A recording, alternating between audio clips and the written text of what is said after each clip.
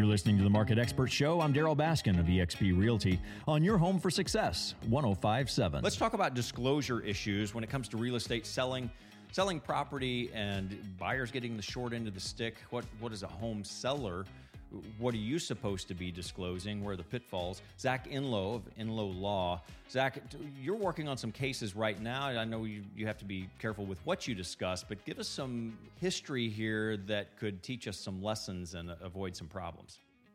Yeah, absolutely. And so I represent both. I represent sellers defending a Disclosure Act case. I represent buyers who feel like that they weren't disclosed. And really the most important thing about the Disclosure Act in Oklahoma is to understand what the requirements of the law are as it relates to disclosures.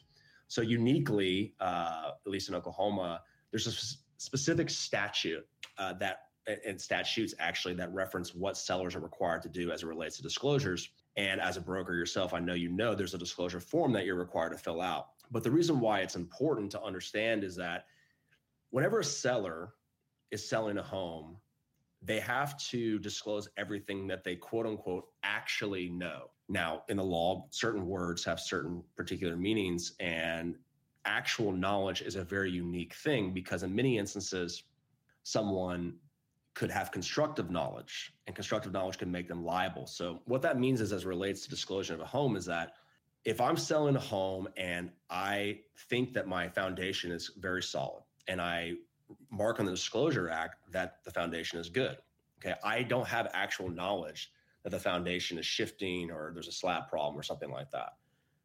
Well, if I don't have that actual knowledge, then under the law, I cannot be found liable for failing to disclose a foundational issue. Okay, in other areas of law, if someone came in, an expert came in and said, yeah, Zach, but you had constructive knowledge, which basically means you should have known that there was something wrong with the foundation, then I can be held liable. So what that means is that the legislation has particularly kind of carved out a special place that protects sellers. Okay, and why that's important too is that it puts a greater emphasis on buyers taking all the necessary diligent steps for inspections pre-close. Right. And so I have this conversation with my buyer clients when they come in and tell them what the situation is as far as what the statute requires. And I have the same conversation I have with sellers, which is, well, did you have actual knowledge of this problem, of this random problem? And if they say no, well, right there, the lawsuit is very difficult for them to prove. You have to prove in front of a jury that these individuals had actual knowledge that there was a problem and they purposely failed to disclose it. Can I give an example of something here? Because we're having this discussion, but to hit it home, like where it bites you. And I had this on one of my own transactions where I was representing the buyer, and the buyer moves in. The disclosure was fine. The septic inspection went okay. But buyer moves in. A month later, they're having difficulty with her septic inspection. And a neighbor comes over and says, oh yeah, so-and-so's inspection company or septic company's been out here. They probably have them out here every 3 months. It seemed like they were having some trouble with it. We call that septic company, and sure enough, there was a long list of records that had indicated that there were problems. And so the seller who's like, well, I don't know anything, really got outed by the fact that a company had been doing the work and the neighbor told. So right.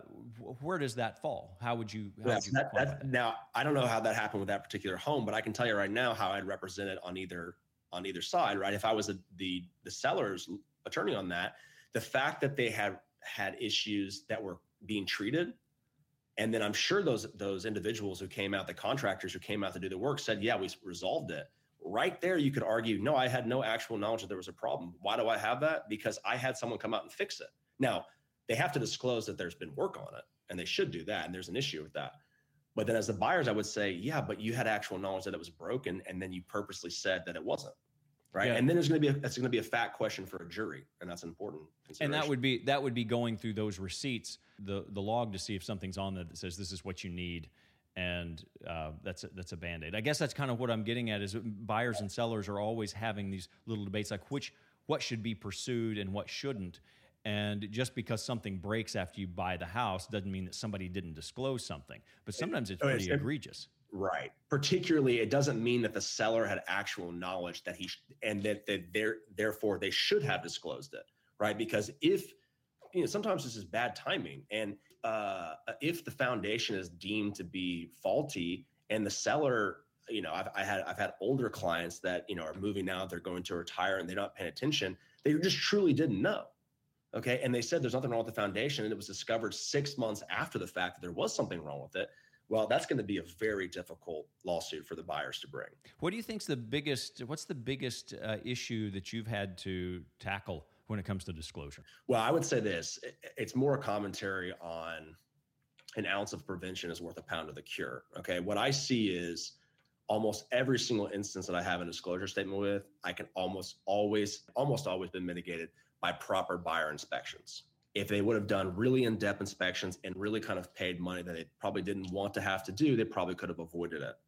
And as far as sellers, they need to really encourage that type of thing as well to say, I want you to make sure you have all your inspections as tight as possible, that you're completely satisfied.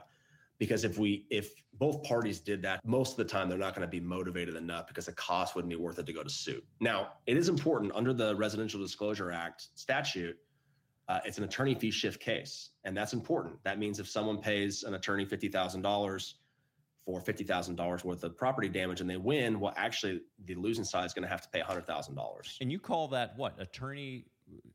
That's called an attorney fee shift case, right? And what that means is it's a statutory. In America, we have what's called the American rule, which is both parties pay for their own attorney fees. Okay.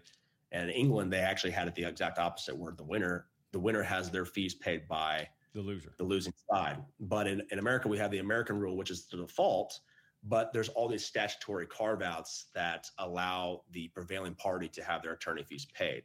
That's a legislative issue. You'd have to talk to your the state house and state senators about that if you'd want to change it. But there are exceptions, and one of the exceptions is a disclosure issue.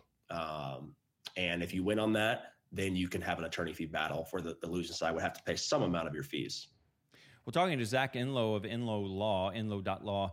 Zach, always great insight here. And I think, would you agree with me that the best advice is, if in doubt, disclose? And that way somebody can't come, if you're a home seller, that way somebody can't come back to you and make accusations that you didn't. You told them, gave them an opportunity to inspect it. Now let's just move on. Absolutely, yeah. And that's a good point for the seller's position, is that really over-disclose, because at the end of the day, if you really want to get nasty in a litigation, it's going to come down to a jury's decision. And if you as a seller say, I went over and above what I had to do, and I disclosed every minute detail to show you what I knew and what I didn't know, then the seller is going to win that probably, I would say 99.9% of the time. Zach Enlow, Enlow Law. Thank you, Zach. Thank you, sir. You're listening to the Market Expert Show with eXp Realty. I'm Daryl Baskin.